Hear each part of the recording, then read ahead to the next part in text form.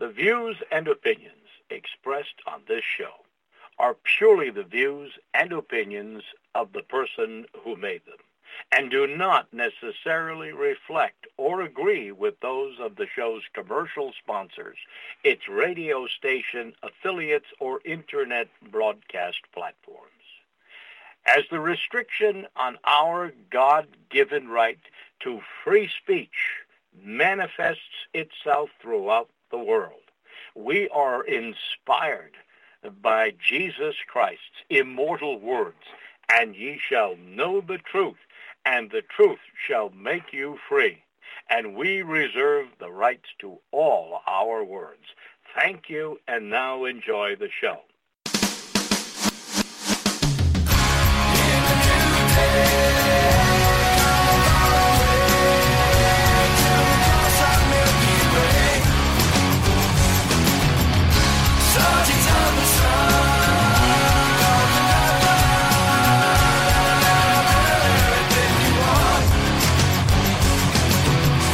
To learn who rules over you, simply find out who you are not allowed to criticise. You are listening to ACH. I'm Andy, your host, and on today's instalment of Pastor Andy's Traditional Christian Message, originally broadcast on Sunday, October the 8th, 2023 at achshow.com, I will be presenting a message entitled When Dr. Peter Hammond Met Nelson Mandela, that is available in video on YouTube, the links to which will be available in the post for this show.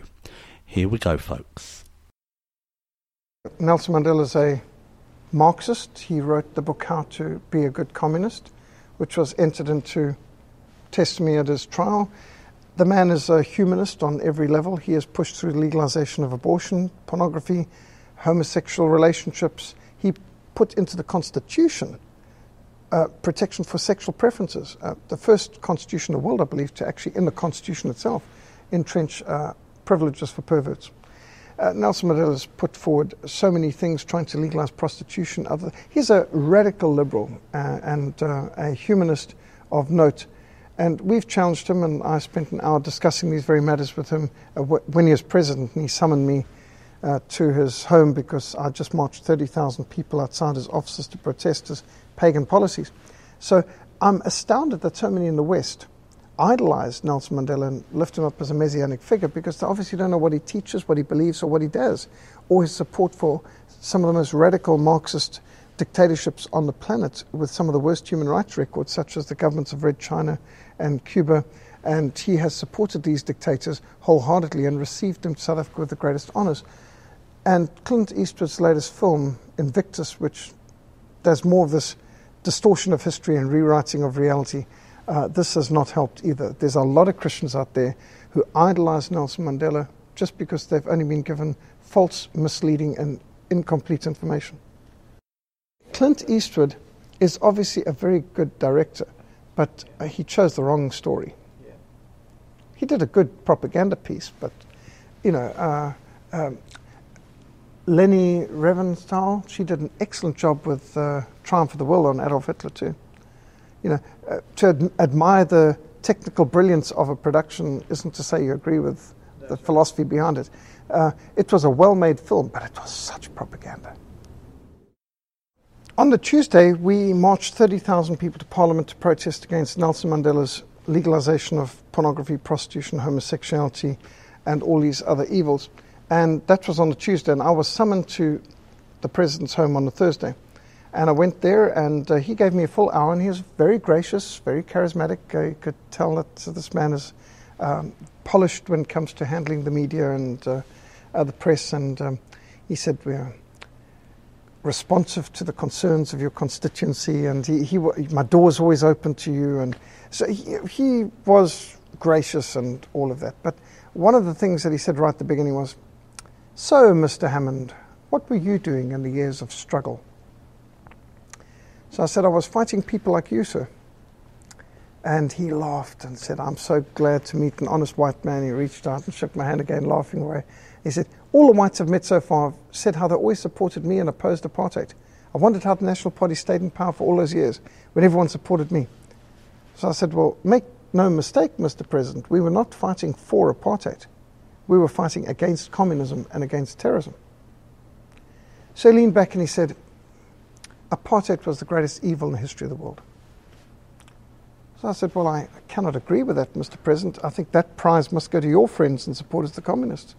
The 20th century is littered with the corpses of 160 million people, conservative estimate. Not killed in war by foreign governments, killed in peace by their own people. I'm talking about 160 million people, civilians, murdered by secular, humanist, atheistic, Marxist regimes in the 20th century. Now, he's still silent, so I carried on. I said, that includes the 36 million people slaughtered under Joseph Stalin in the Soviet Union, the 68 million killed by Mao Zedong in Red China, the 2 to 3 million killed under Pol Pot's Khmer Rouge in Cambodia. And I worked my way through the Red Terror under Mengistu in Ethiopia, and Samora Machel in Mozambique, and Agostinho Neto in Angola, and went all the way through to Fidel Castro, his personal friend in Cuba. He sat there impassively, and after I catalogued this series of horror stories on the Black Book of Communism and what Alexander Solzhenitsyn and others have said about the Soviet Union, the communist carnage, he leaned backwards and stared into the ceiling, and he started to take a trip down memory lane, and he spoke about when he was a prisoner of the Boers on Robben Island. They wouldn't allow him to wear sunglasses. And he said, my eyes are very sensitive and it's very painful to go in the sun without sunglasses. I said, Mr. President, I fully understand and I can appreciate my eyes are very sensitive, and I can imagine how incredibly uncomfortable it must have been. But, sir, you must admit that hardly compares with the kind of atrocities documented by Alexander Solzhenitsyn in the Gulag Archipelago. And, of course, Nelson Mandela had admitted in TV and radio interviews that he's never tortured. Now, there he was, a man who had admitted in open court, pleaded guilty, and remember, he was trained as a lawyer. He pleaded guilty to 156 acts of public violence and terrorism. He is the head of the revolutionary terrorist wing of the ANC, Umkhonto we Sizwe, and he was behind so many different operations, from the planting of bombs in the railway station, which killed women and children, which crippled people, bombs in shopping centres, attacks on farmers, so many acts of violence. You know, this new film Invictus, which portrays him out to be a modern saint, it never mentions why he wasn't present.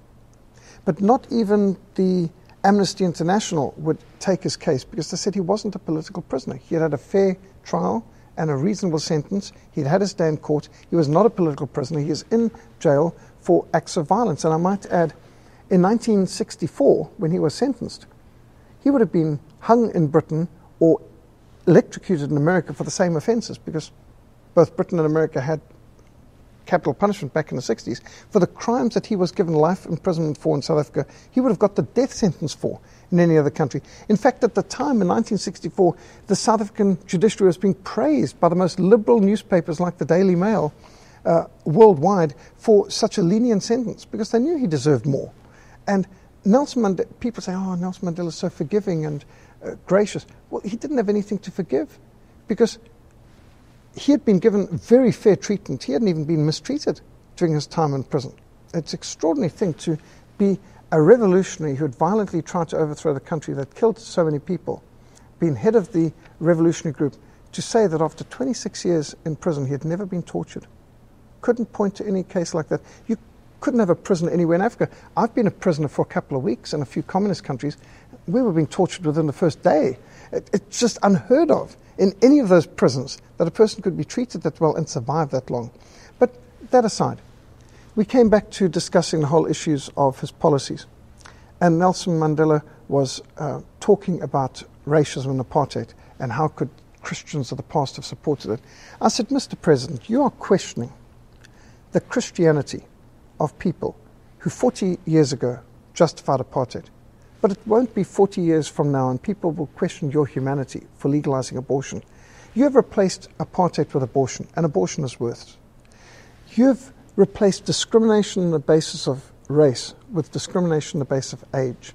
And you're not just limiting as to where this child can live or which voters' roll the child can be on. You are taking away the child's right to life.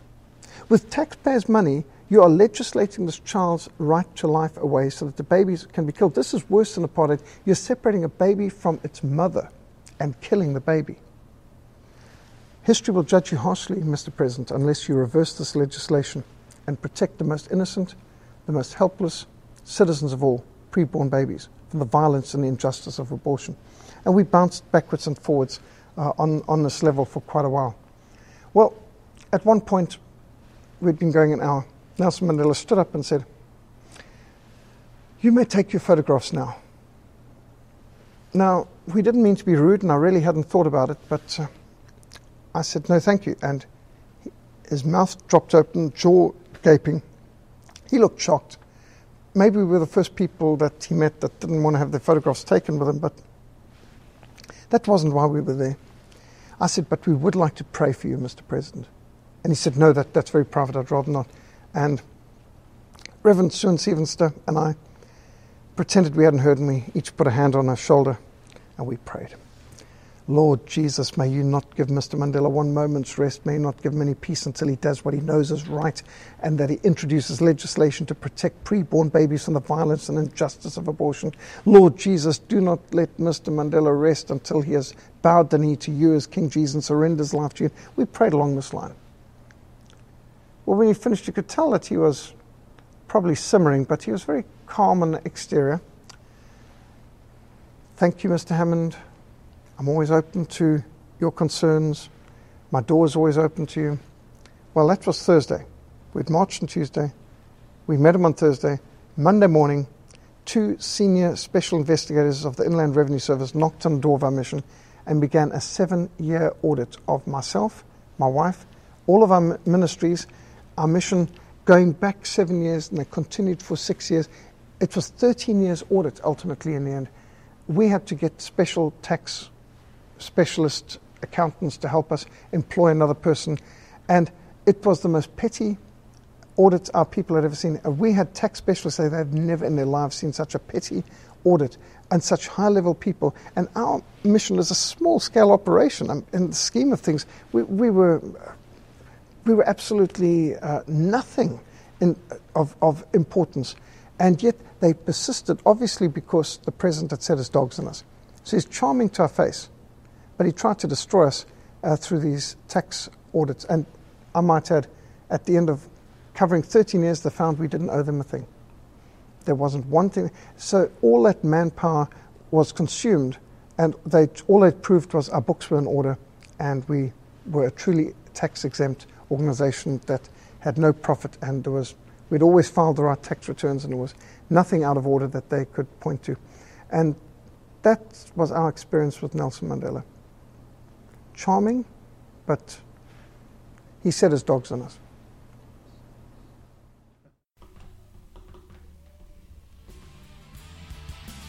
You have been listening to the traditional Christian message entitled "When Dr. Peter Hammond Met Nelson Mandela." I want to thank all of you for listening. I'll be back with you all tomorrow, and until then folks, have a wonderful day, and bye for now.